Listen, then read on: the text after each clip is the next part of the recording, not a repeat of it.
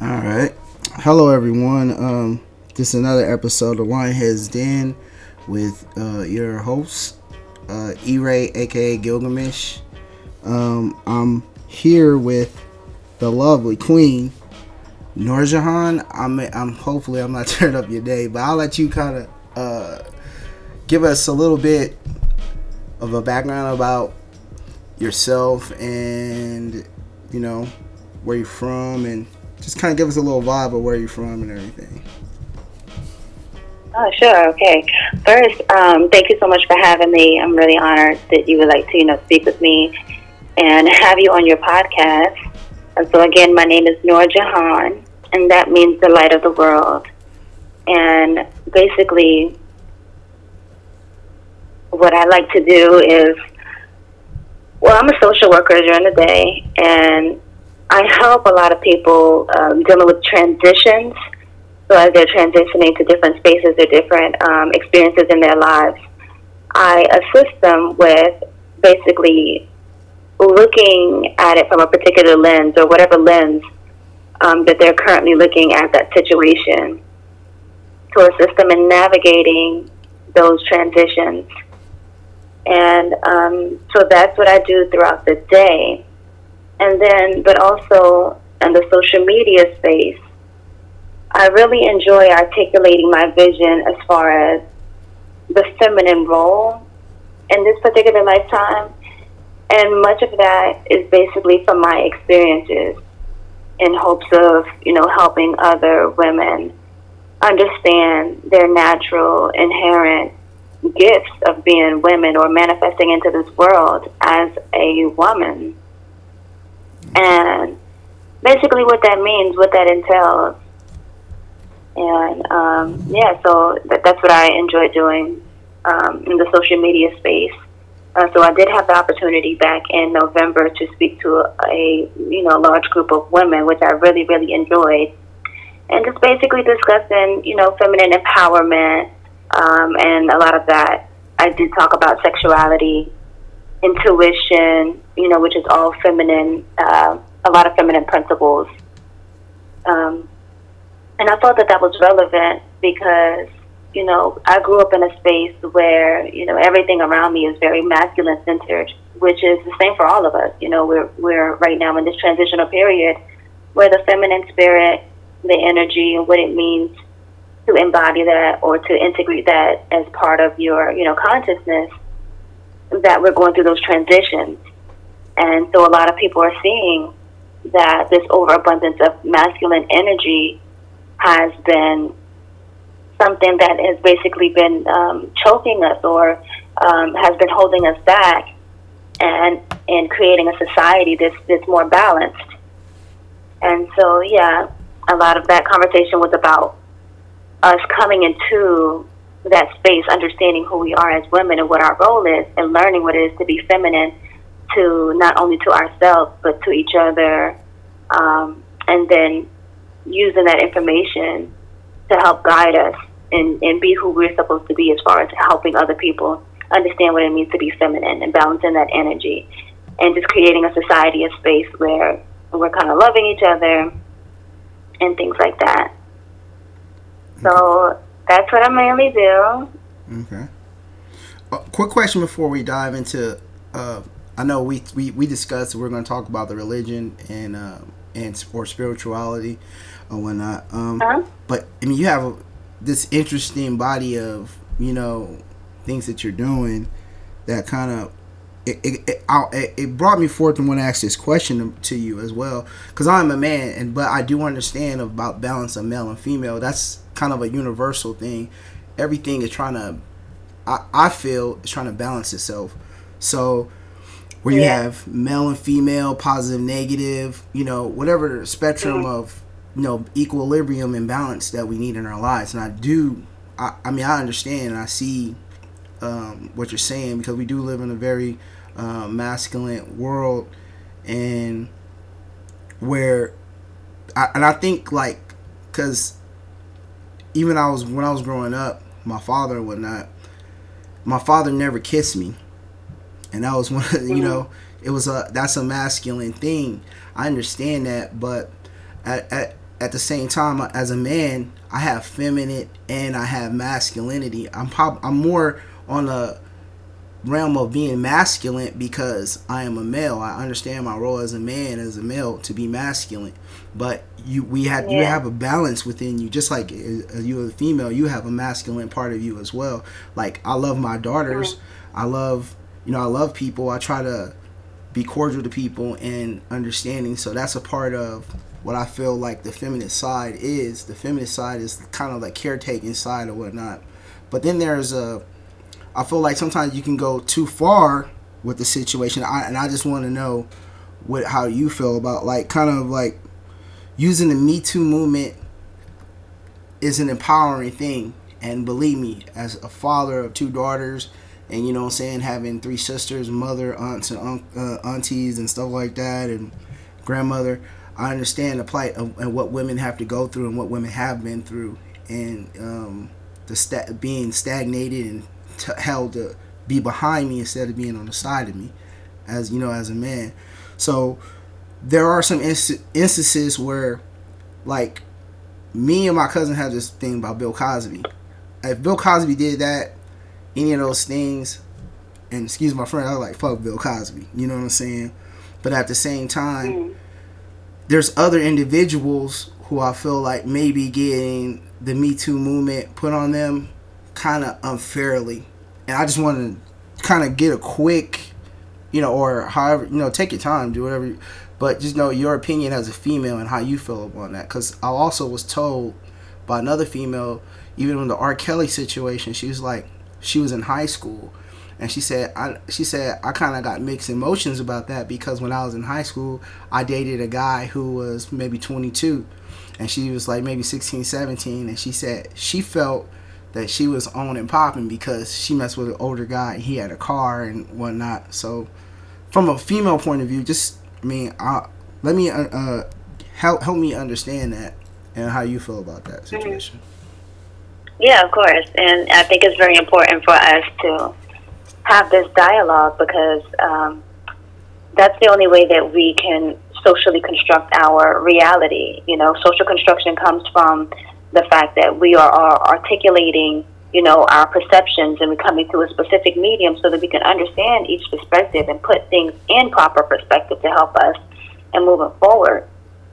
So, I really like the fact that you brought up the fact that, your relationship with your father, that, he never, showed any type of affection, or he never kissed you. I'm not sure if there's any other type of affection.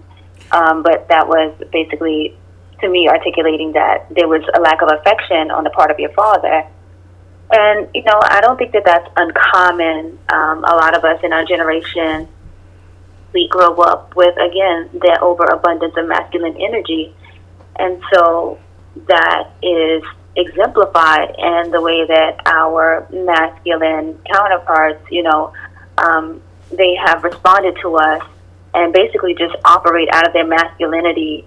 And, possibly that's the only way that they knew how. Because, like I said, even though you mentioned that, it's second nature for you to be masculine, I would say that I wouldn't be so easy to say that it's second nature for me to be feminine. But what I will say is, a lot of the women that were around me or that I grew up, or even myself, took on a very masculine personality or persona, I would say, operating more out of our masculine side. And that's just as a result of just being in a society where there's an abundance of masculine energy and not that balance of the feminine energy. And so that's not to say that there aren't women out there who grew up in spaces where their mother was very heavily involved and, exemplified what it meant to be masculine, to be yielding, to be intuitive, to be affectionate, to be calm, flexible, and just, harmonious, graceful. Those are like what we identify as feminine qualities. And so throughout my whole life, I've met a lot of women who are just like me. And, that can be a struggle for women in moving and navigating in a world where this is a social world. You have to be able to activate both aspects of yourself And so that's what a lot of my journey is about, basically identifying what does it mean to be feminine, you know. Um, that's not just relegated to the female, you know, as you mentioned earlier. It is both qualities that we all have. But again, I feel like, you know, with my specific journey, because I've been operating so much in the past out of my masculine side of myself, that I didn't know how to be feminine. And so a lot of my journey was finding out what that meant to be feminine. And then basically integrating that back into my spirit, into my life, and connecting with others. Now, you mentioned that about the Me Too movement and R. Kelly, which is interesting. I feel like those are different topics of conversation, not necessarily within what I'm discussing. Okay. But, you know, I will, I guess, that shed some light. I don't feel like the Me Too movement has any relevance in this conversation, but, you know, it is something that is impacting a lot of people. Specifically, let's talk about like R. Kelly. Okay. And I did a video on my Instagram. My Instagram page is Noor Jahan, NURJEHAN, the light, and an underscore between all letters. So basically, I made a post about R. Kelly. This was a while ago, stating that in some ways he is a product of, you know, what happened to us in slavery. Mm-hmm. So, you know, there's an understanding about the sexual abuse and between, you know, the slave master and our women. And so, you know, a lot of the sexual perversion that is in our communities is a product of what happened to us during the time that we were enslaved. And so when you look at, because the sexuality and sexual empowerment is a lot of what I talk about as well. And when it comes to that, the perversion of it, it's, to me, you know, it's interesting because what just popped up in my head was I went to this event that it was like a tantric event. And then in a certain section of that space, there was, you know, what I would say, you know, there was a bed, and then they had like the shackles and the chains and things like that. And to me, that that picture, that image, that symbol that I get, it just brings me back to, you know, slavery, to, you know, it just brings a lot of light on how much that those experiences is entrenched in our experience. Yeah, we don't realize it. We don't look at the symbolism. And so, you know, what I like to, and there's just the conversations that I bring just basically in women's circles, is that, you know, there's other expressions of sexual expression that are not restrictive as that, and not as, you know, because when you're engaging in sexual experiences, you're using a lot of power, you know. Yes. That's the natural power that we have, that tantric or that kundalini energy. You're using that power and you're using visualization. So if you're incorporating something as so restrictive and hurtful and just negative to your specific soul from your experience in the past, something that's handed down from generation to generation, you know, that can be harming our souls. And so there's other expressions that you can have that equally as arousing and sex, that are not so, you know, dealing with chains and dealing with hurt and pain, you know? Yeah. And so that just brings me back to the R. Kelly situation again. This is just an expression of things that were basically inflicted upon us that we are expressing on each other, which, you know, to me doesn't make any sense. But if you don't know, if you don't have the proper lens to see that, then of course you're not going to see it in that way.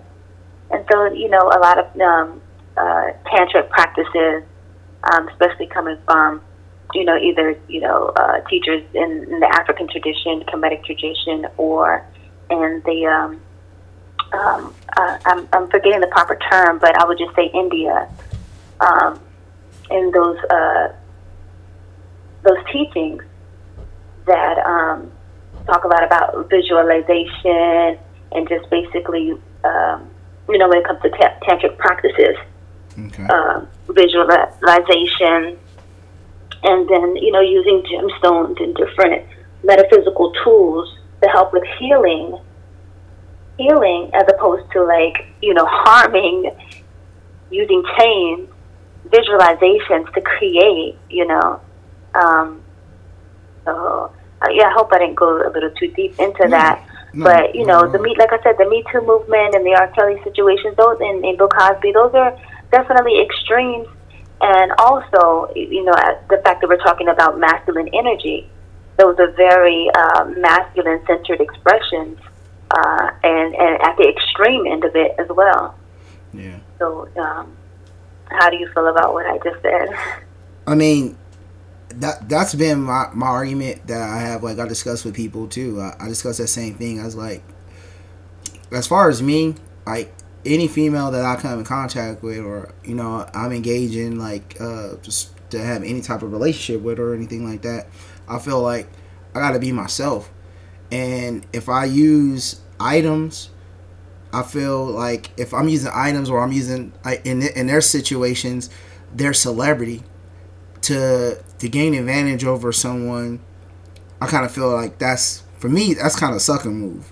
Just layman terms, sucker move to me, because I feel like, what I'm saying, if you can't offer yourself and somebody can't accept you for yourself, whatever, then all the other stuff is for the birds. Because it seems to me that even though he had a celebrity and maybe had items that he can give him, like money or whatever, buy him, take him shopping, whatever, he couldn't let them go. He couldn't let them be free and be as they were. So if you have to do all that to lock somebody in a room, whatever, tell her she can't talk to somebody else, like some other people that encountered, they were like, the girls were told they couldn't even talk to these other gentlemen that came through, or his friends or recording artists. To me, that was a sucker move with the whole R. Kelly thing.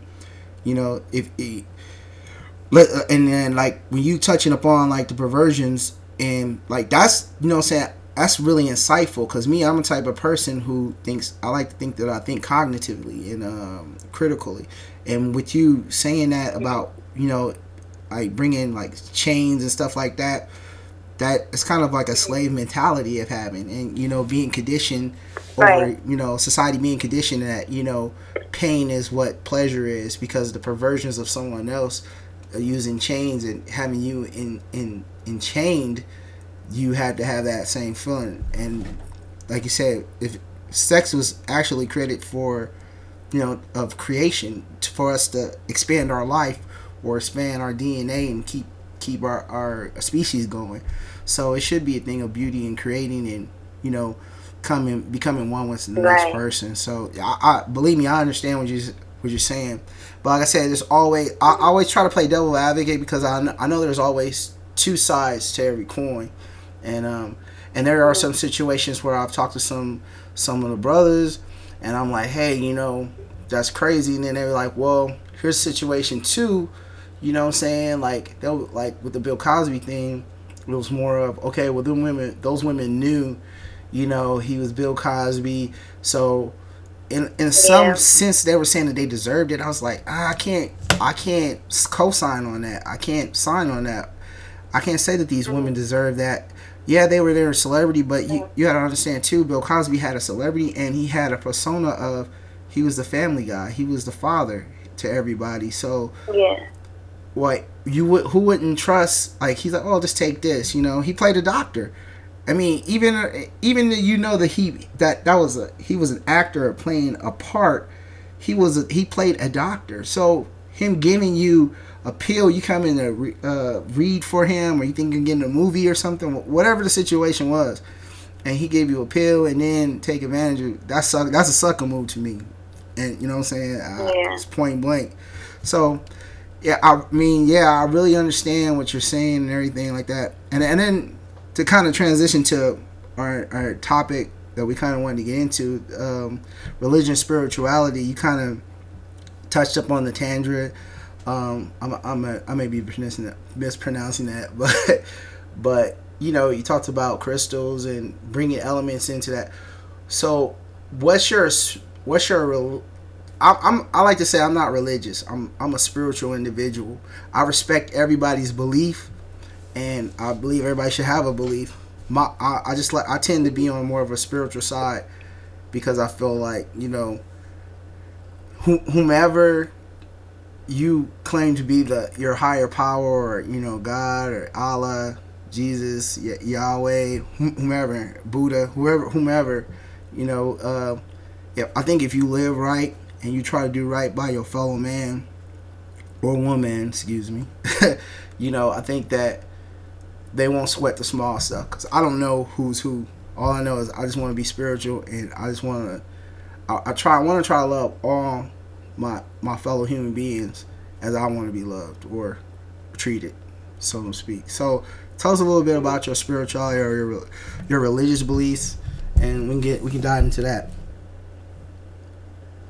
Yeah, sure. Well, I think, you know, similar to what a lot of people, my base, my foundation was religion. So I think a lot of us have, you know, have that foundation of being a part of some type of religion, whether that's Christianity, Islam. So my background, basically, so I was raised Muslim. Okay. And so, you know, with you saying that, you know, you're very spiritual, and you know, you want to treat others, and you want others to treat you the way, you know, you should be treated, or they should be treated. And so, you know, a lot of those tenets that we are in, because a lot of people say that, okay, I'm not religious, I'm spiritual. You know, that was a big movement at least like 15 years ago. At least from, you know, my perspective, a lot of people around me began transitioning from religion to more spiritual when a lot of information became available, maybe, you know, the internet or however people, you know, found other information. But I think the internet has a lot to do with people expanding beyond that foundation. So yeah, again, so I started, you know, I was Muslim. My father raised me Muslim. And, you know, my father's from Harlem, so his father, my grandfather, he is part of the Nation of Islam. But my father transitioned from the Nation of Islam into Sunni Islam, which, you know, a lot of people have as well. So, you know, there obviously was a big movement for us to unify under some type of religious of body in order to, like, organize ourselves. And so my father transitioned to Sunni Islam, and that's what he raised me as. And then, you know, but once I became old enough to make decisions on my own and to want to understand life, myself, my purpose, my place in this world, I, you know, kind of dabbled into a lot of different things. So I would like to say that I am a spiritual seeker. But I did, like I said, my foundation, which is, you know, the same for a lot of people, came from religion. So some of those tenets will always be a part of me. Yeah. And, you know, as far as my spirituality, like I said, I delve into a lot of things. And so that's just kind of my nature. It just helps me to, like, put things in proper perspective. I'm the type of person, I'm very hungry for information. And so I'm open to a lot of things, and it doesn't necessarily mean that I take everything, because, you know, there's lots of things out there. You know, everything is not going to resonate with you. Everything is not going to be relevant to you. It just depends on particular space that you're in and whether it makes sense to help you to navigate through whatever transition that you're going through. Yeah. And so that's my foundation. Like, I'm a spiritual seeker, so I can look at a lot of things. You know, I've read a little bit of Buddhism, Christianity, the Kemetic religion. Okay. And to be honest, the Kemetic religion is something that I really continue to gravitate to. I consult that a lot, and I wouldn't say that I'm, any adept or anything like that, but a lot of the principles and information as far as cultivating my spirituality, I get it from like the Kemetic tradition. And the interesting thing about that is that I've been in the Bay Area or in Oakland for about almost 5 years now. And when I came here, it was just like this space in this area. I'm not sure if you understand, or I'm pretty sure you are because you were raised here. Yeah. But as an outsider coming into the space, I can feel the energy. It's a total different energy from where I came. So it's easy for me to pick on what's going on out here. Yeah. And this space is very, aside from it being very entrepreneurial, there's a lot of spirituality here. And it's a space for people to like really expand their consciousnesses, because there's so many different groups out here, so many different opportunities to understand from different points of view, which is, different religions, different spiritual systems. And so I really like that about this area where, and then I had the pleasure of meeting someone, a priest in the Kemetic tradition. And so that's where a lot of my knowledge and understanding came from. And I'm, so very grateful to have met that person. And, so I do have the Medu Neter, and I, resort to that information to help assist with guiding me. Any questions I might have, meditation. That's basically what my current my space is right now. Okay. So yeah, I use a lot of crystals and sage, and a lot of cleansing tools. And I've always been a dreamer. That's one thing, regardless of what religion I was a part of or what space I was in. I've always been a dreamer since I was really young. And so a lot of my connection to the higher realm and a lot of my answers come to me in my dream space. And so that kind of led me to expand my spirituality as well. Because sometimes when you have these spiritual experiences, the religion, the foundation that you have, may not have those answers. And so that, excuse me, so I think that's what prompts people to like seek outside of what their foundation was. And then there's nothing wrong with that. A lot of people can say that, religion, there's both negative and positive ways to look at religion. We all know that religion was used to control the people, control the masses. Of course, we know about the Pope granting people authority to basically steal land and to subjugate the people, our people. And, you can look at it from that lens. Remember, that, there's multiple different ways that you can look at any one thing, any phenomenon. But there's also the particular lens that I can see that religion is something that we needed to organize ourselves as well. Because if it wasn't something that we needed, it would not have manifested. It's like no matter what the phenomenon is, there's multiple people that are contributing to that reality to make it manifest. And like I said, religion, you can't even, a lot of people talk about the fall, like, we fell from grace, or even the fact of us manifesting from the spiritual realm into the physical plane of existence is a fall within itself. And then in order for us to when you talk about babies growing and understanding and learning to be social in this environment, they have to crawl before they walk and before they run. And so I think religion was just that stepping stone in order to organize us, to bring us to in a space to organize and to kind of control us in a sense, in order for us to step into spirituality. Because a lot of us didn't jump from just jump to spirituality. We came from religion into spirituality because we had to know one in order to appreciate the other. So what do you feel about what I just said? Man, I mean, I'm kind of writing notes as you speak too, so I can go back to the things that I wanted to touch upon. But pretty much, I mean, I'm on the same wavelength as you as far as what you're saying. I want to tell a quick story. I was talking to a colleague at work, and it was around Christmas time, and I grew up church. My grandmother. I don't know if you've been in Frisco. You know AME Church off of so Uh-huh. in the Fillmore district. My grandmother used to be like choir director. She's classical music singer. She sings all over the world and stuff like that. And got an opportunity to go to church, go to that church and a little, but I wasn't forced to go to it, and I didn't go all the time.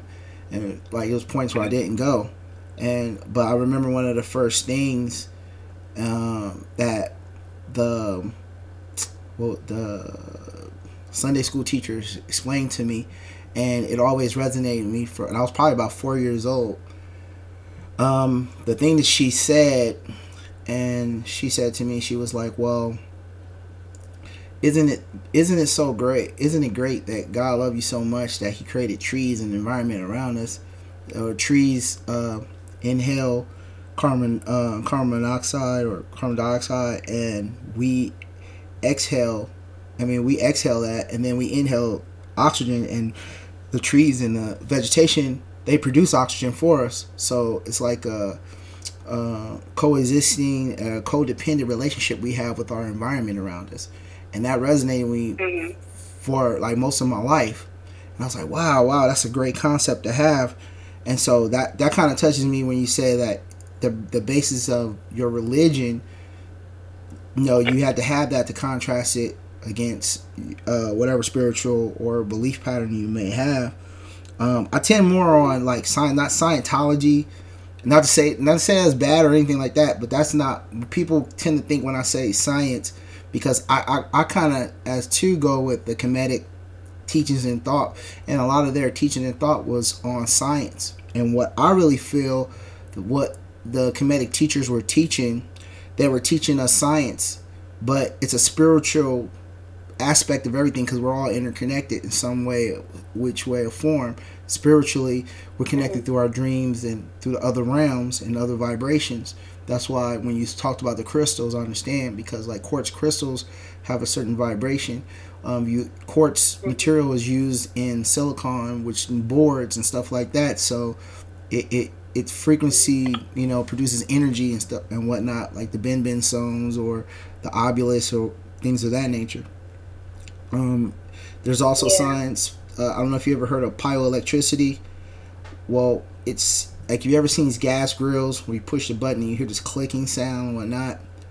It's a quartz crystal, and when you bend quartz or crystal, it creates an arc or some kind of form of electricity or energy, and thus that causes that arc and spark to ignite the gas for the gas grills. You got quartz, so if you oscillate it at a certain frequency, keeps time.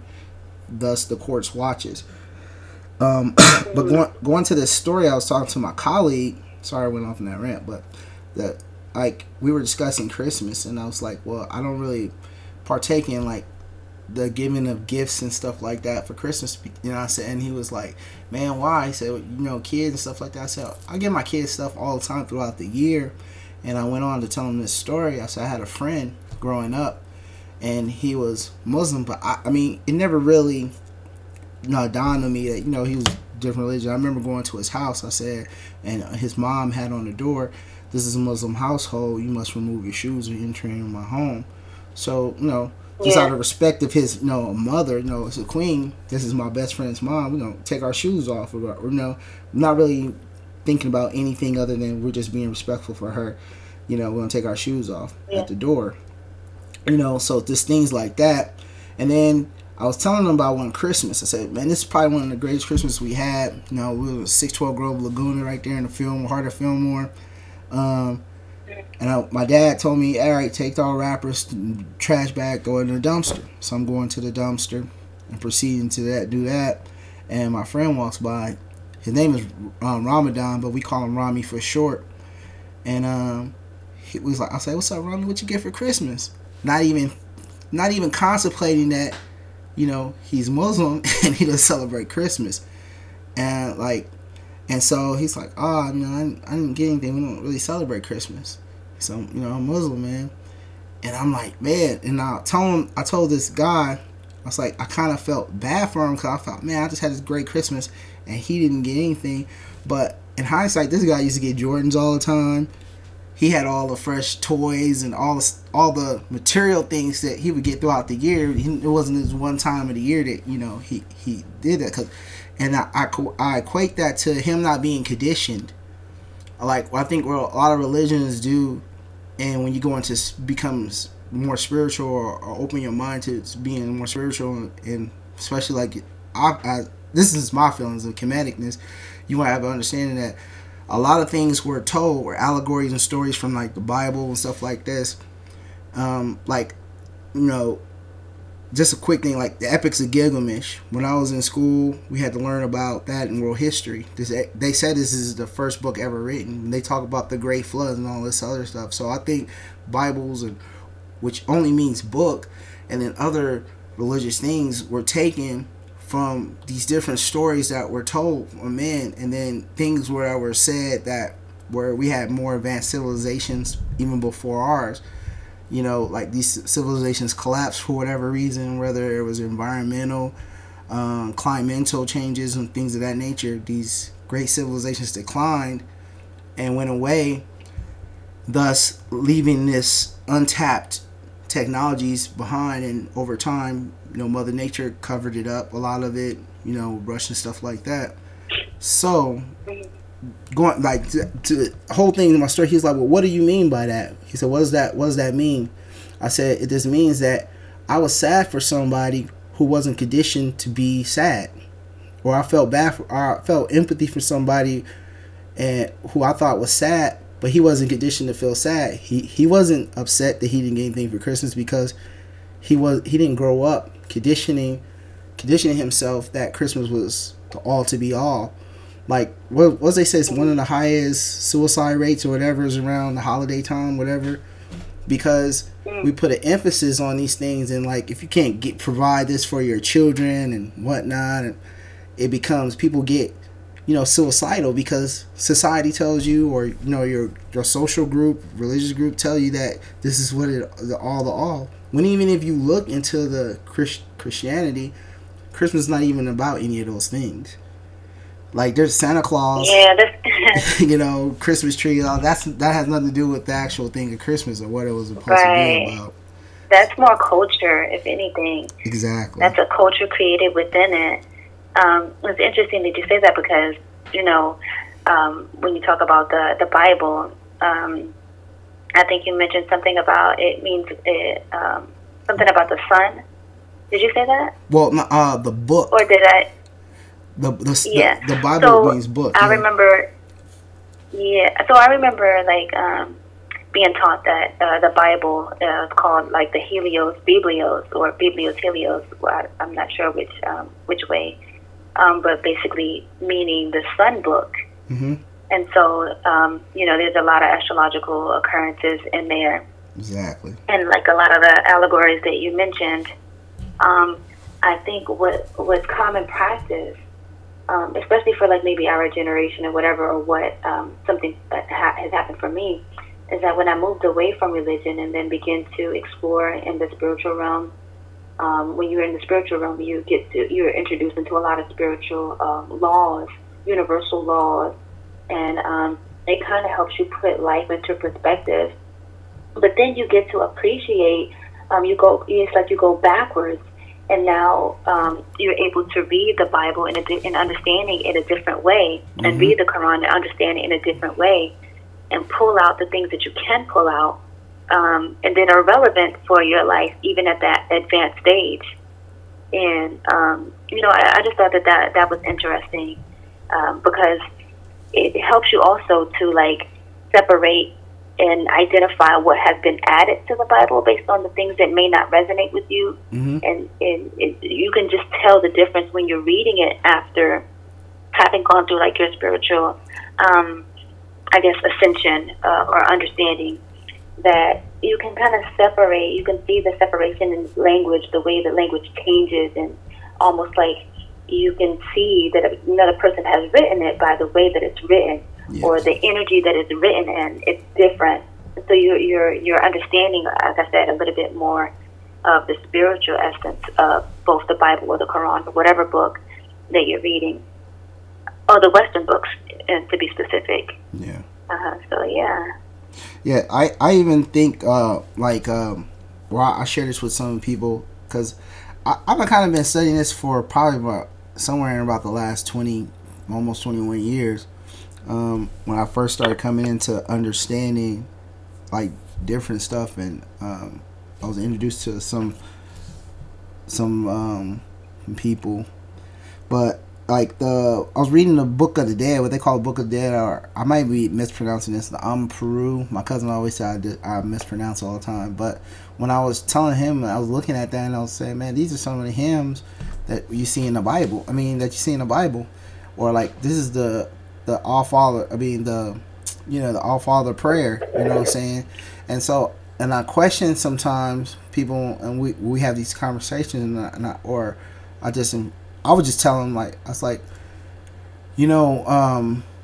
this, like, Christianity derived from Afrocentric, right, or like Kemetic teachings. I said you can just tell it in the Our Father's prayer. I said, what is the last thing you say in the prayer? You say Amen. That's for like Amen Ra, and like going back to you talking about the sun. This is what they were talking about. The SON was actually referring to the SUN, and I equate that also to, like, when I talk about allegories and teaching. I use this example too to some people. I'll say, okay, if you have a kid or you're teaching someone younger, like just basic algebra. Like I remember I was teaching my daughter. She was probably about 5 or so at the time, and I said, okay, I got 3 baskets, and I had like 3 balls in each basket. So I was trying to get her to understand what was going on. So I was breaking things down in a more layman or simple term to her. I said, okay, you got 3 cups or bowls right here, right? Baskets. She goes, yeah. And I said, you count them out. She goes, 1, 2, 3. So count them. I said, now you have 3 balls, and say put 3 balls in each one of the 3 baskets. And so she goes, counts 1, 2, 3. 1, 2, 3, 1, 2, 3. So then I tell her to count all the balls in all the baskets. She goes, okay, I got 9 balls, Dad. 1, 2, 3, 4. No, all the way to 9. And I said, so you know what you just did there, right? And she was like, I said, you just did algebra or multiplication. I was like, you took 3 bowls, multiply them by 3. So now you know if you multiply 3 times 3, what you're gonna have? You're gonna have 9. So I feel that a lot of things were being said on a scientific level or a higher learning level, because you got to understand the priests, they were the ones who were studying. They were using a scientific method on a lot of these things. Like, I call like algebra, all these names you have, like Pythagorean theory, these Greek names, these are, these are the white guys in loincloths who they credited to them. But if we look a little bit in history, like go right to the Oxford Science Museum in London, that same museum that was in the Black Panther movie, where they had the mask and they were looking for that vibranium, whatever, metal, unobtainium, whatever it was called. But when they were looking for that, they were in that same museum that's over in Europe, in England.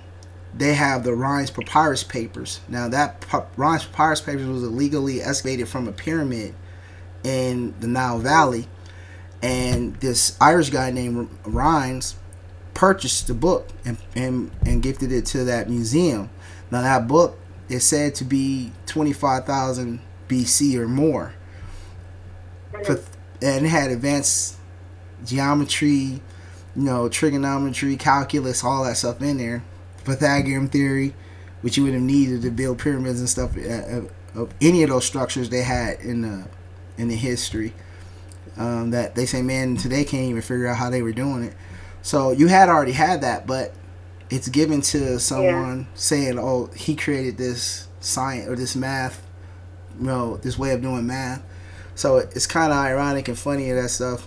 and it equates to all, like I said, going back, like things were taken beforehand, and like you said, you know, a lot of it was used. I tell a lot of people too, it's like I'm not trying to discourage you, and by no means, if you being a Christian or studying Islam or Judaism or Hinduism, if that makes you a better person, brings you to a higher state of being, and makes you a better person, by all means, I am not trying to deter anyone from doing those things or practicing whatever they believe in. But like, if you encounter a conversation with me, I'm not gonna by any means I'm not gonna like I don't want to say soften the tone or whatever. I just be truthful of what I believe of my truths are, you know. But I'll still at the same time respect. I try to respect people. I know some individuals who don't have any respect, and they be like, "Oh, that person's a whatever," and I have to explain to them, so like, man, you can't be so brash on people like that. It's like our grandma. Like, I know you loved her, so I'm like, you love your grandmother just like I loved her, and you know she lived by the Bible. You know what I'm saying? And she was a God-fearing woman, and she believed Jesus Christ was her savior. Do I love her any less, or I think she's a buffoon or whatever this person individual may say? It's like, no, by no means. She's a highly intelligent woman. This is just her belief, and you have to be respectful of people and their beliefs, because, you know, I mean, you're conditioned. Like, I was conditioned from a young person to, like, this is the all to be all, that there's nothing else out there.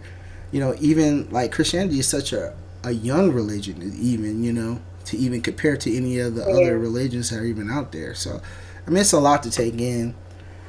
But yeah, I mean, I like the fact that you said, you know, you don't really, it doesn't really matter to you whether someone's Christian or whatever religion they adhere to, as long as it helps them to be a better person. I feel like what's most important is that regardless of what anybody may be, is that it helps them to understand life. You know, if that's the lens that you want to look at life through, to help you in whatever passions or whatever strivings that you have, you know, so be it. You know, who am I to tell you what to believe and what not to believe, unless it's somehow directly impacting me? Because I feel like, you know, the previous generation, they, you know, sticking to something like Christianity or any religion for that matter, it's just like, you know, you're content with it. You know, it helps you to answer whatever life hands you, and if you're comfortable with that, then then you're not going to want to move from that. You're not going to want to change your perspective, because what's the point, you know?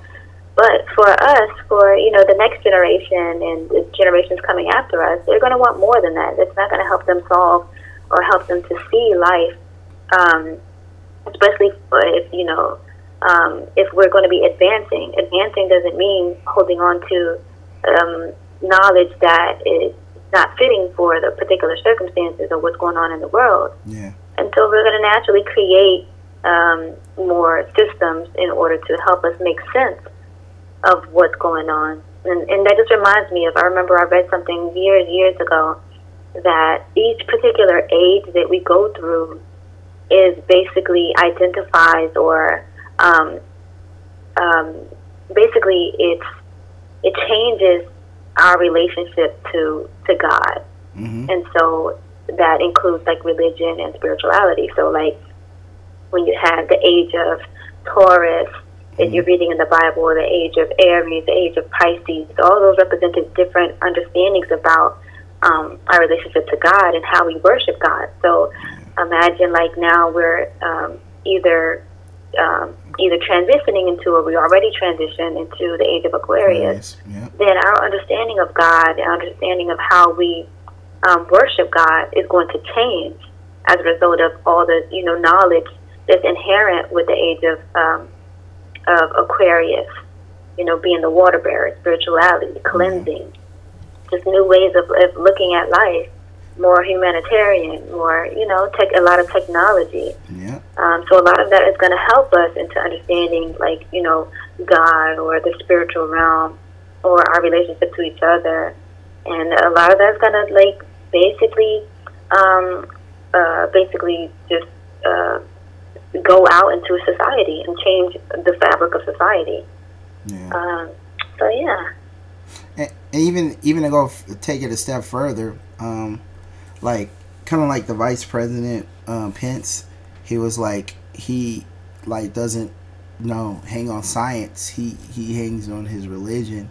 But with the pandemic we're having right now, or the situation we're having right now with this COVID-19 situation, a lot of people, especially like saying the new generation, they're like, man, they're thinking like you say a prayer when we have something in front of us, that's right now, and we can't hold and I'm not to say like meditation and prayer won't help, because that's a spiritual thing. Prayer is just simply just meditation and having your relationship. Like mostly all of the religions, like from the Hindu religion, when you read the Rig Veda, when you read the Quran, the Torah, from Judaism, the Bible, and so on, Buddhism, the core is to have a relationship with God, a spiritual relationship with God, and that is with your own, but to know that you're connected to all individuals. So, like when we don't take heed of like one thing I say, like I base a lot of things off of science too, because this is where our world is. Like, you don't turn on a light and say, okay, that was some type of miraculous event that happened. No, we know that science. We know that you have electrons flowing through copper wire or some type of metal conductor, which brings these electrons and creates this light through these filaments and stuff. We know this is science. We know that if you go to the doctor, these doctors or scientists, they've studied medicine and the human body into figuring out like how to solve some of these issues. And like, so and again, it becomes a balance, like we kind of spoke in the beginning. It's a balance of like understanding your spiritual part and realm, and like your spirituality, and also understanding that we live in a world of science, and science can either help us or it can damn us. Because like somebody was messing around with some stuff, and we got this, so we need to have some humans that come put their minds together, use science to defeat it. Same way, I'm kind of feeling. And I also wanted to kind of go ahead. Well, no, before like we move a little bit forward, something did come up when you were talking earlier that I wanted to make sure that it was highlighted. Because you mentioned a lot about the Bible. Yes. And something that you said made me remember that, with the Bible, there's a common understanding that, there was a lot of that information was obviously taken from our ancient teachings. Yeah. And then a lot of information was deliberately taken out. Mm-hmm. Not only that, a lot of things were added to it as well under the Nicene order, Nicene Church. But I also something came in my mind that when it comes to like the Christianity or these particular religions, that they're different from like the Kemetic spiritual system, and that they have people understand from those religions that there's only one way to be. Like if there's this particular principle, you treat people the way you want to be treated, of course, mm-hmm. And then you turn the other cheek.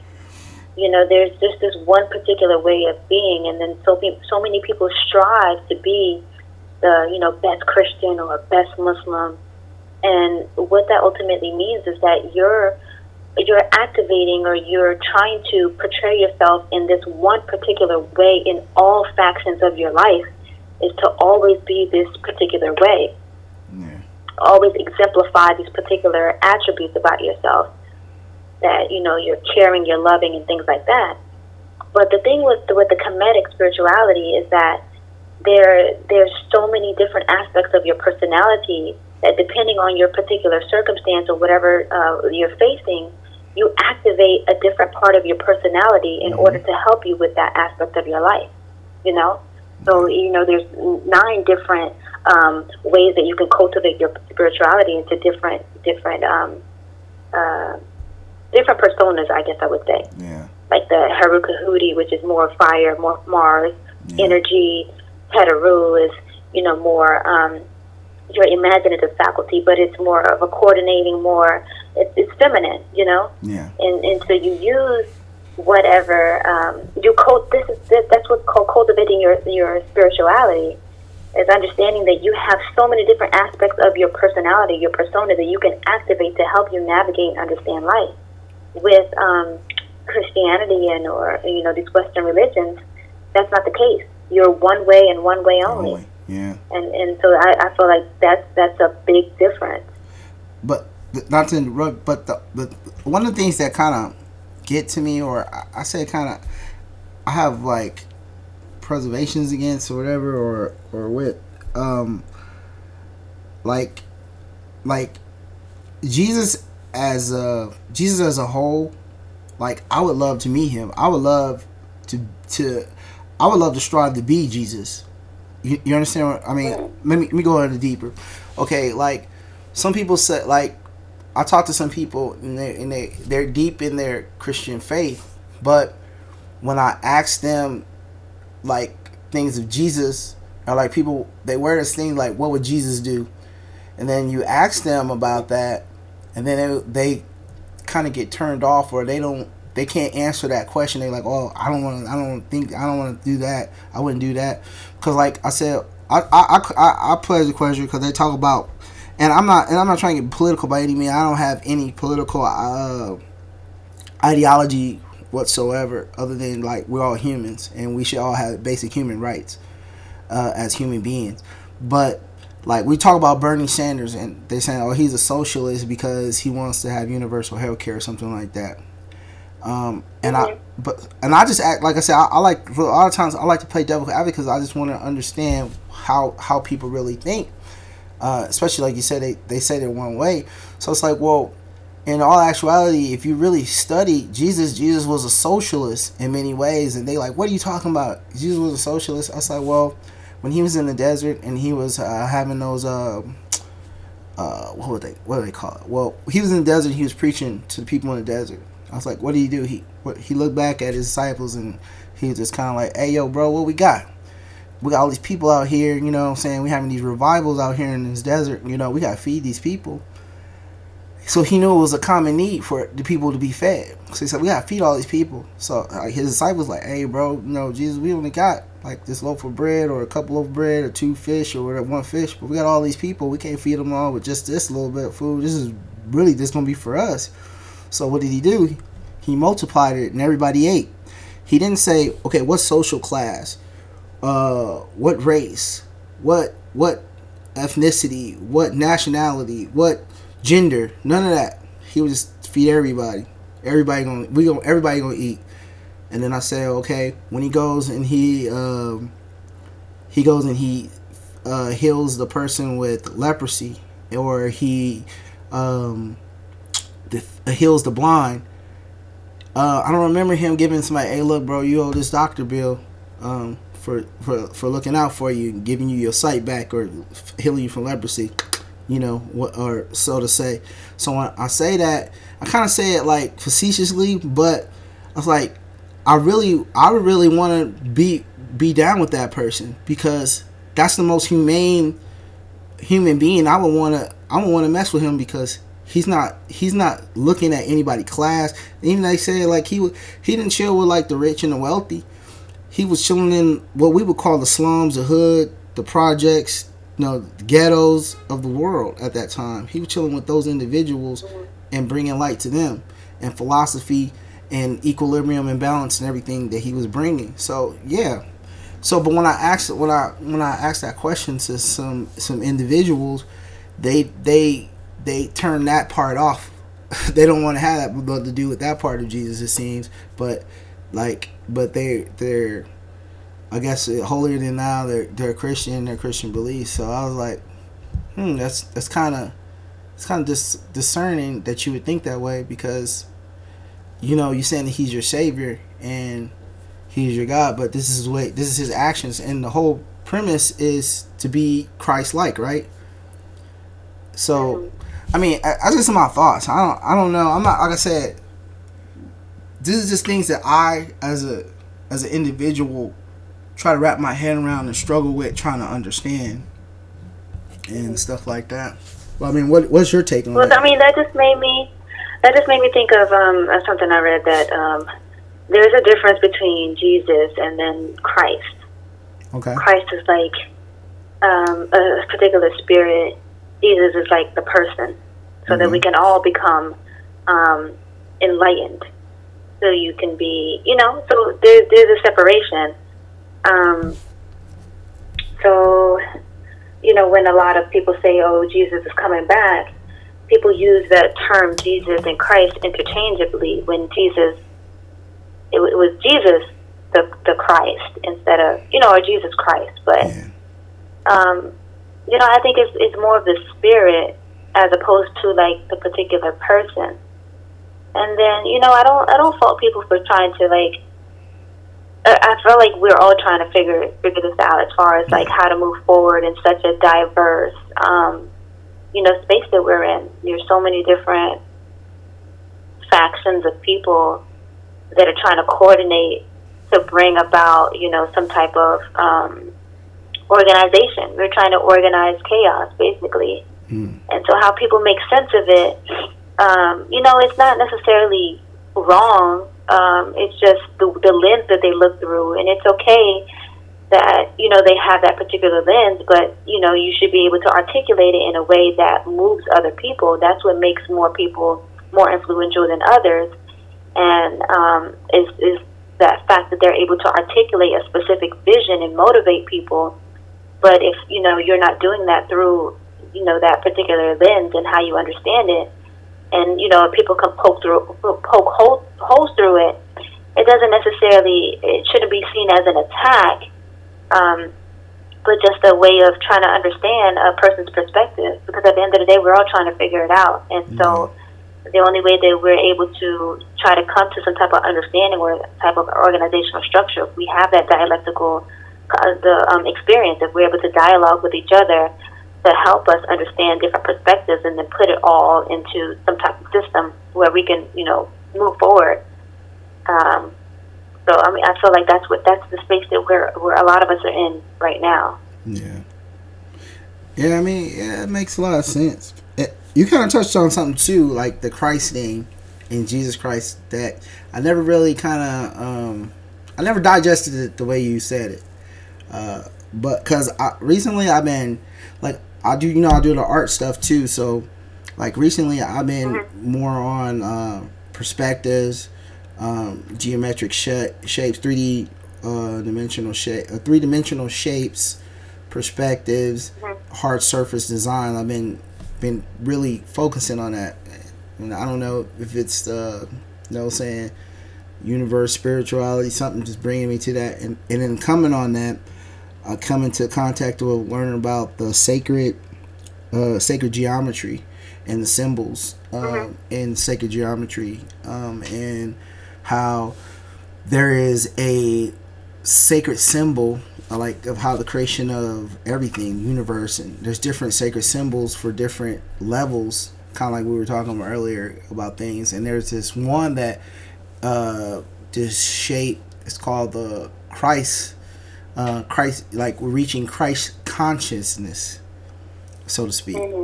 It's this, and it's basically a cubic. It's cubics, but it's circles within this cube shape, and it's a pattern that it creates, and it's called the Christ consciousness. And a lot of people strive to reach Christ consciousness. And what you're saying, that, and me kind of just recently, I mean, I kid you not, it's probably just yesterday, I was trying to get better and, like, sharpen my craft as far as my art stuff. And I came into that and I was like, whoa, that's really crazy. And they said, like, people confuse this with, like, Christian Christ, but no, it's geometric shapes that they, like, I believe it's some of the Hindu shapes and stuff like that. They have these patterns. I believe there was a movie they made, like a children's movie called what was the name of it? It was with this bunny rabbit that they sent back from the future, and that's how they were traveling through these geometric shapes, these Hindu geometric shapes. The last Nymphi or Membi or something like that. Something like that it was. But yeah, it all kind of brought some things that I had, saw before. And I said, okay. So it kind of made a little bit of sense to me. But, I mean, this is a new way of just kind of like you said, I always like to learn and open my mind to new things and try to have a better understanding of my surroundings and everything around me. So, yeah, that was really cool. And that was really cool that you mentioned that there's a separation between Jesus and Jesus Christ, and people kind of interchange them together. So maybe that's what it is then. Yeah. Yeah. Because ultimately everybody is trying to like reach that enlightened state. To be honest, I feel like we're far from it. Yeah. Not to sound pessimistic, but in order to push somebody, even when you have children, you're teaching your children, you're introducing them to things. I'm sorry, I'm having a hard time hearing you. I'm sorry. Yeah. So what I was saying about Christ consciousness is like everybody is trying to reach that particular level of being enlightened, and so I said I feel like we are far from it, and not to sound pessimistic, but then I relate that to if you have children or if you're teaching, you're basically introducing concepts that because you don't know at the point where people are ready to move to the next level. Sometimes you have to test them, and sometimes you introduce them to concepts that may be beyond what they're ready for, mm-hmm. in hopes of speeding up their spiritual cultivation or their enlightenment. And so, a lot of what Jesus brought, a lot of people say that even with regular people that have passed on who contributed to our society, we say this term a lot. We say that, they were beyond their time. He was beyond his time, or what he's bringing to us is beyond what people were ready for. So I feel like it's something that we're striving towards.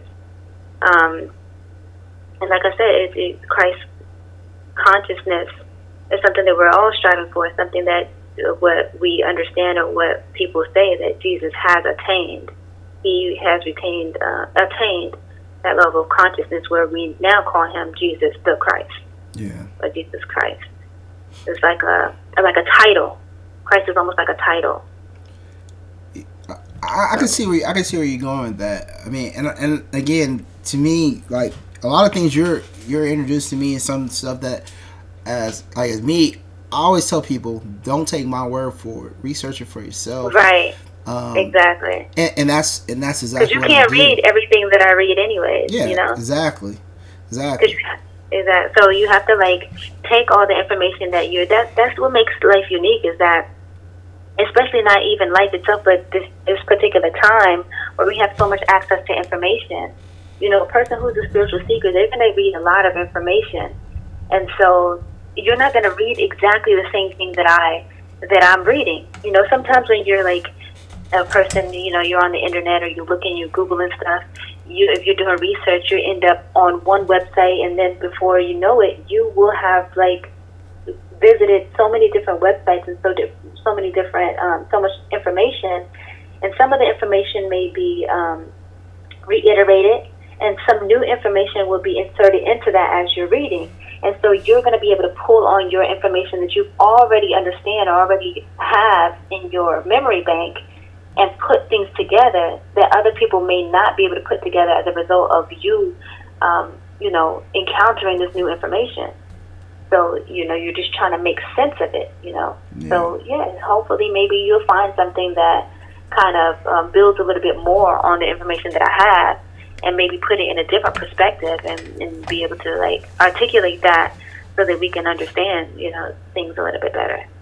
I mean, that's always the common goal, and to also be respectful, and I may have to reassess how I approach people, because man, I know that I'm not as brash as some other individuals that I talk to, but saying I may be and I try to be respectful, and sometimes I'll say something to somebody and then I'll be like, you know what, I probably may have delivered that wrong, or because I can kind of feel like in their expression, or that whole their whole aura, you know what I'm saying, energy they're giving off, at that point it changes, because I may have said something that shook up their world, like they hadn't, like, you know what I'm saying, that because their concept or whatever, you know, their thought process, and who am I to do something like that. And so I often give people a disclaimer though too. I like, look, the things that I want to say to you, you know, I want to tell you ahead of time, you know, I don't want to offend you by saying, because it's one thing to just say stuff just to be a jerk and offend somebody or whatever, and it's another thing to not be have to wear a filter over what you're saying, because, you know, of your beliefs and whatnot. Because and here's some things that I get sometimes from people when having conversations, like they'll start the conversation or whatever, and it doesn't go possibly maybe the way they want me to think or go with it, and then they kind of, well, you know, you better do this, or you're gonna, and they try to, it's kind of like, or they treat me differently now, like, oh, you're like the anti this or whatever. It's like, I never said that anything, you know, like demonic or satanic. I just have this belief process that I go off of. It's like, it was never meant to offend you, but some people are so it's so hooked or so ingrained to them. They're to me, I said they're conditioned, because I mean, everybody, I'm conditioned to things, you know what I'm saying, that I had to break myself with some conditioning, but everybody's conditioned. If you live a certain way and you get something gets normalized in your life, you're conditioned to being that normalized. Right. I equate that to like a gangbanger, or I equate that to a supremacist or whatever. Like, there was a movie with Gene Hackman, Bo Jackson was like a CO, and Gene Hackman, I guess McConaughey was trying to explain to the court, because his uncle was Gene Hackman. He was like a white supremacist, and he was killing black people, hanging them and stuff like that. But he showed these pictures, and he was like, well, he was 9 years old, and he was seeing people being hung, you know, got black males being, you know, castrated and put in their, you know, their body parts in their mouth, and he's hanging from a tree, and they're having barbecues, and he's showing these pictures and showing he was conditioned to thinking this was normal. This was normalized to him, so he had no real thought that this was wrong, that these were another human being that this was being done to. So of course he's not going to have any feelings. He's going to treat these individuals as subhuman. And I equate it to gangbangers. You grow up in a gang culture, and somebody wears red, and you're taught that red is not what it is, or someone wears blue, and they tell you blue is not what it is, and you attack that person. They may live a block away from you. They may live right across the street from you, but they wear a different color flag, and so they're your mortal enemies. Even though you guys may be best of friends on other circumstances, but you're conditioned that flag that they're wearing, or that street corner they're from, they're the enemy. Like, so conditioning can happen in so many different ways, you know. Exactly. That's just basically like a religion. You know, you're conditioned to think a certain particular way, and that's the only lens that you're able to look at life. And I think that can be that's what limits a lot of people, is the fact that they only understand life from one particular point of view, and so everything that they encounter has to be like dealt with from that particular conditioning, like you say. And it just limits their expression. I mean, it's not only the way that they act, but it's the realm that they act in. It's only particular realm that they know. Like, I know a lot of people that they don't leave the hood. You know, that's all that they know. So when you're in spaces with other people and they take you outside of that, you don't know how to transition. You know. Yeah. So. Yeah, it's like what Common said. Common said he go back to the hood, and he asked him. He said he know people had been passed downtown, And then he said that's deep. So if you never left downtown, if you never left a 4 block radius of a place your whole life, the experiences that you have in that 4 block radius is going to determine your actions in life, determine how you interact with people or whatnot, how you relate to other situations and people. And I go through that all the time, and I don't even just leave it to that. I'll say if you're born in a rural environment, you have certain traditions, certain ways of life that you live. I talk about this, like, it's really crazy because, like, I always tell people, don't put me in a box, because I've had the opportunity to live in a highly urban society. I lived in the suburbs. I lived in highly rural societies. I lived in small towns, the big cities. So, like, I've come in contact with people, and I generally love talking to people, all walks of life, denominations, creed, or whatever nationality. I like talking to people and getting their perspective on their experiences, because what that does for me, that makes me a better human being. And it makes me relate, and it makes me more of an understanding human being to different people's plight. And I feel like if everyone was kind of, maybe if you were forced to be that way or live a life like that, I think relationships of human relationships would be a lot better. You know, it's like, we talk about policing in the black communities. Well, if you have police officers from that community who understands Miss Mabel and her grandson, and you know, they would know. Like, I was a correction officer for 9 years in Arizona, and during the corrections I was doing, a sergeant who was teaching one of the classes that we had to do in our 9 weeks, she was like explaining something that I knew off the top, coming from my background, or coming from my my micro environment. She's like, well, if you see a large group of black inmates and they're playing dominoes and they're slamming the dominoes on the table and they're kind of getting loud with each other, there's no need to be alarmed. And I'm looking at other people's faces, and they're like, what does she mean? I'm like, that's a day in at grandma's house. That's a night at grandma's house with my uncle, my daddy, and my mom and them. They playing dominoes, slamming dominoes on the table, hooping and hollering. That's a normal day.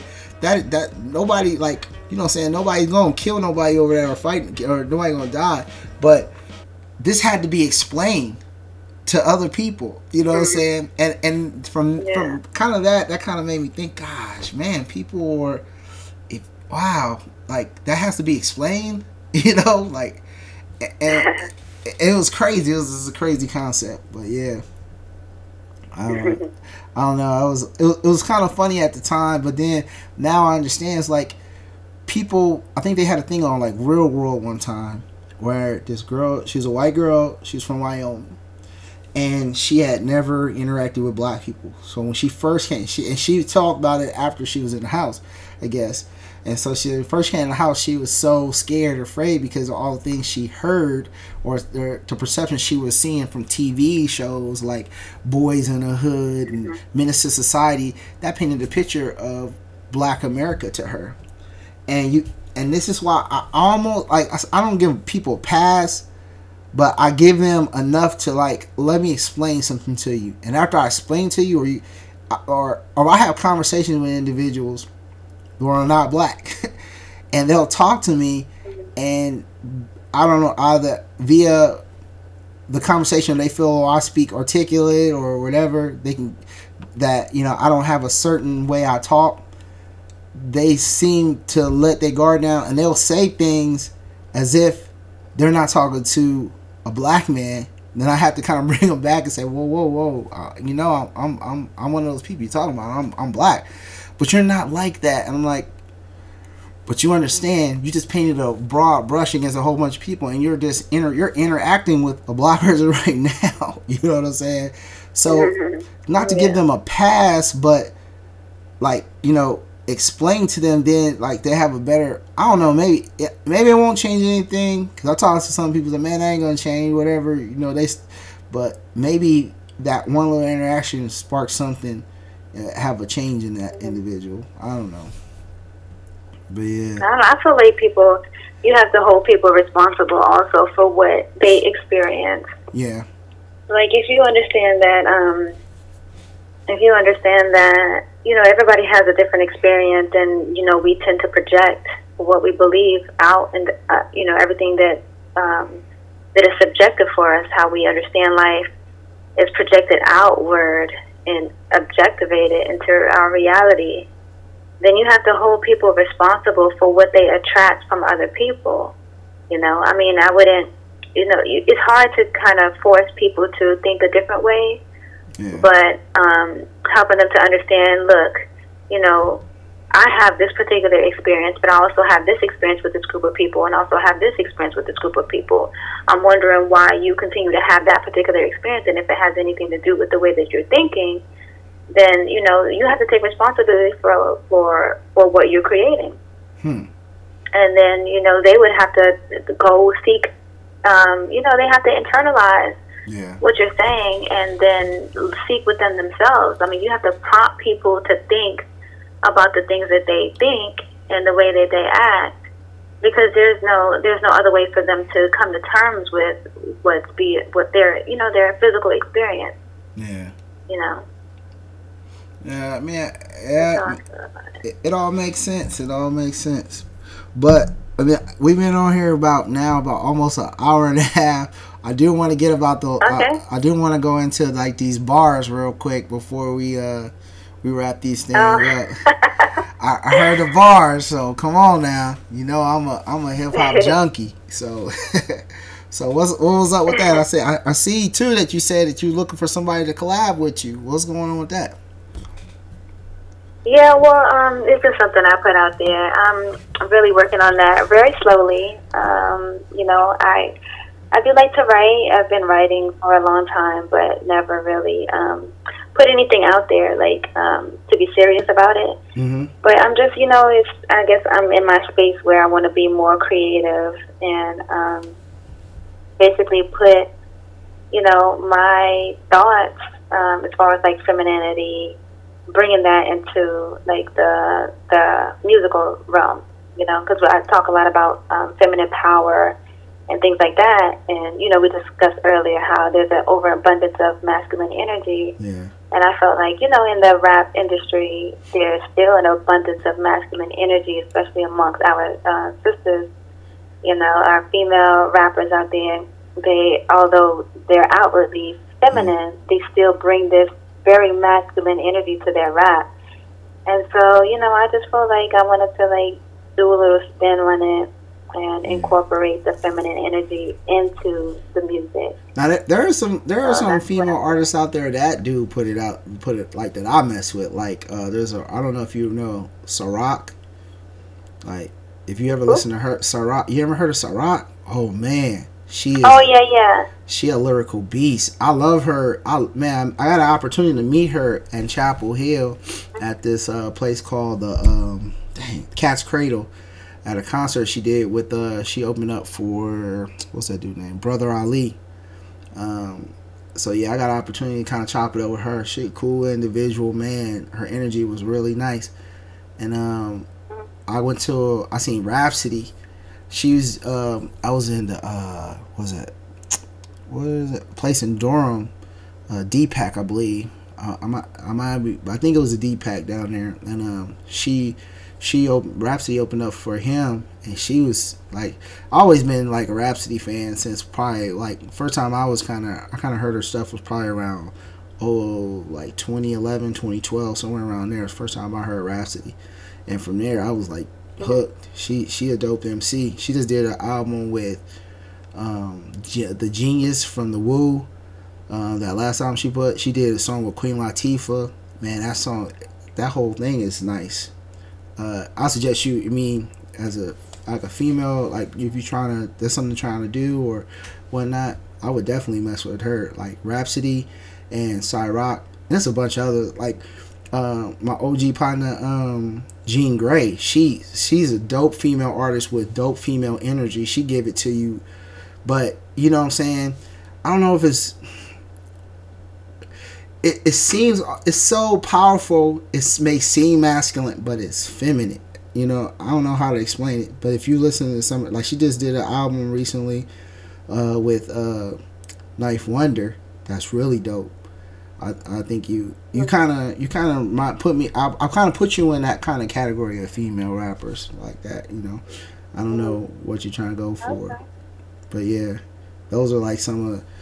Those are like, if not, I got like a ranking of my top 5. My top 5, and it goes like, people hate on me about my top 5, but my top 5, I always say Big number 1, and I give Meth. Always trading between Meth and Nas, like for 2 and 3, and then my 4th one, everybody give me a lot of hell about this, but it's my man Exhibit. And I tell people, go back to 40 Days and 40 Nights and The Speed of Light and listen to those albums. Those are classics. And then my 5th guy is Scarface. You know. But yeah, I mean, I kind of see you as one of being like they own like their sexuality, but they don't put it on Front Street. And I'm not knocking any of these females, because it'll be hypocritical to say, oh, they can't do that and they can't rock it. Like Nicki Minaj, like she's really over sexual with like her image. She's very masculine in her expression. Yeah, and also very masculine. What's the other one? Like Megan Thee Stallion, but like, she's definitely masculine. Yeah. So yeah, you know, and I'm not hating on them, because you know what I'm saying. But like, as far as, you know what I'm saying, I guess that move me more is like the Cyrocs, the Rhapsodies, the Jean Greys of the industry. Like those are like, they like, cause they spit bars, and I'm a hip hop connoisseur, so yeah, I love that. Well, no, so with bars, I mean, Nicki has bars. Yeah. Let's not lie about that. Oh yeah, I mean, she does. Nicki That's has what I'm bars. saying. I love Nick. Yeah. She's one of the best out there to me. But the fact of the matter is, I'm just basically doing it for my expression. But when I say feminine energy, that can mean a lot of different things, I suppose. But even though Nicki and Megan, they do talk about a lot of this sexuality, their expression of the sexuality is mixed in with a lot of masculine energy. Like even with Megan telling a guy, call him a dog, do what I say, and that's very masculine. The sexuality has nothing to do with it. So what are you equating the masculinity with? What are you equating the masculinity with? Just the kind of authoritarian kind of feel, like you're gonna do what I want to do, controlling the control part of it. Yeah, that's very masculine. That's controlling, and just not really having a lot of respect for the masculine energy or for their own feminine energy. Well, I'm not going to say respect, but it's just a different. Just because you talk about sex doesn't mean, like we talked about sex earlier. We talked about how the expression of sex can be very controlling when it comes to chains and whipping and things like that. That's very masculine and controlling, as opposed to like using it to heal and create. We can superimpose that idea onto the rap industry when it comes with females. We can say, oh, we want more females. But other females, the females that we do have, they're still projecting this masculine energy. It's just they have a pretty face. Yeah. And so, and I'm not, knocking any of the music, because I definitely enjoy some of it. But what I'm doing is just basically my expression of femininity through music, which I've always liked rap. Rap has been foundation of my life, obviously. And, I just use that, incorporate a lot of the things that I know, I understand, I've experienced when it comes to like healing, creating, and basically just the whole sexual experience. And just incorporating that being a little bit more feminine in my expression in regards to like men, how I approach men in my music, and that is just something that you would have to just read the lyrics to understand. You wouldn't know that right now because I didn't put anything out. Yeah. But even with women who are, the rap females who are underground and they rap with a lot of bars, it's still very masculine because it's a masculine. It started from a very masculine point of view, perspective. Yeah. Of course, that's going to still continue with the females that are coming out now. They're still going to continue because that was the foundation. I'm not knocking that. It's just, I would definitely appreciate more feminine, not masculine, feminine energy in the music. So yeah. Man, it doesn't seem like we were on here for about like an hour and a half, but we have. Yeah. And but it was good though. I really enjoyed it, and I really appreciate the conversation. Man, I can't even express to you how my gratitude to you. You know what I'm saying, for even like just holding true for doing it, because especially right now it's hectic, I'm saying, people have things they have to do in their life and stuff like that, and I definitely enjoy the conversation. I like to call it like grown up intellectual conversations. So this is cool, what I'm saying, getting to build with somebody, getting different perspective. You're awesomely highly intelligent queen, and I respect that. What I'm saying, I love that all day. I can what I'm saying, have a dialect with someone like that all day. So I'm just really appreciative of you, like holding true and coming through, and and shedding the light on things and giving your perspective, because everybody's perspective should be validated. Yeah. And that's how we build. That's how we build society. That's how we organize. It first starts off with the the dialogue, so we can understand different points of views. And I think it's very helpful. Yeah. So I would just like to close with giving you at least your listeners ways to get in touch with me, and go ahead. What I have going on next. Kind of said it earlier, but on Instagram I'm Noor Jahan the Light, and there's an underscore between all of the letters. All of the words. And Noor Jahan is NURJEHAN.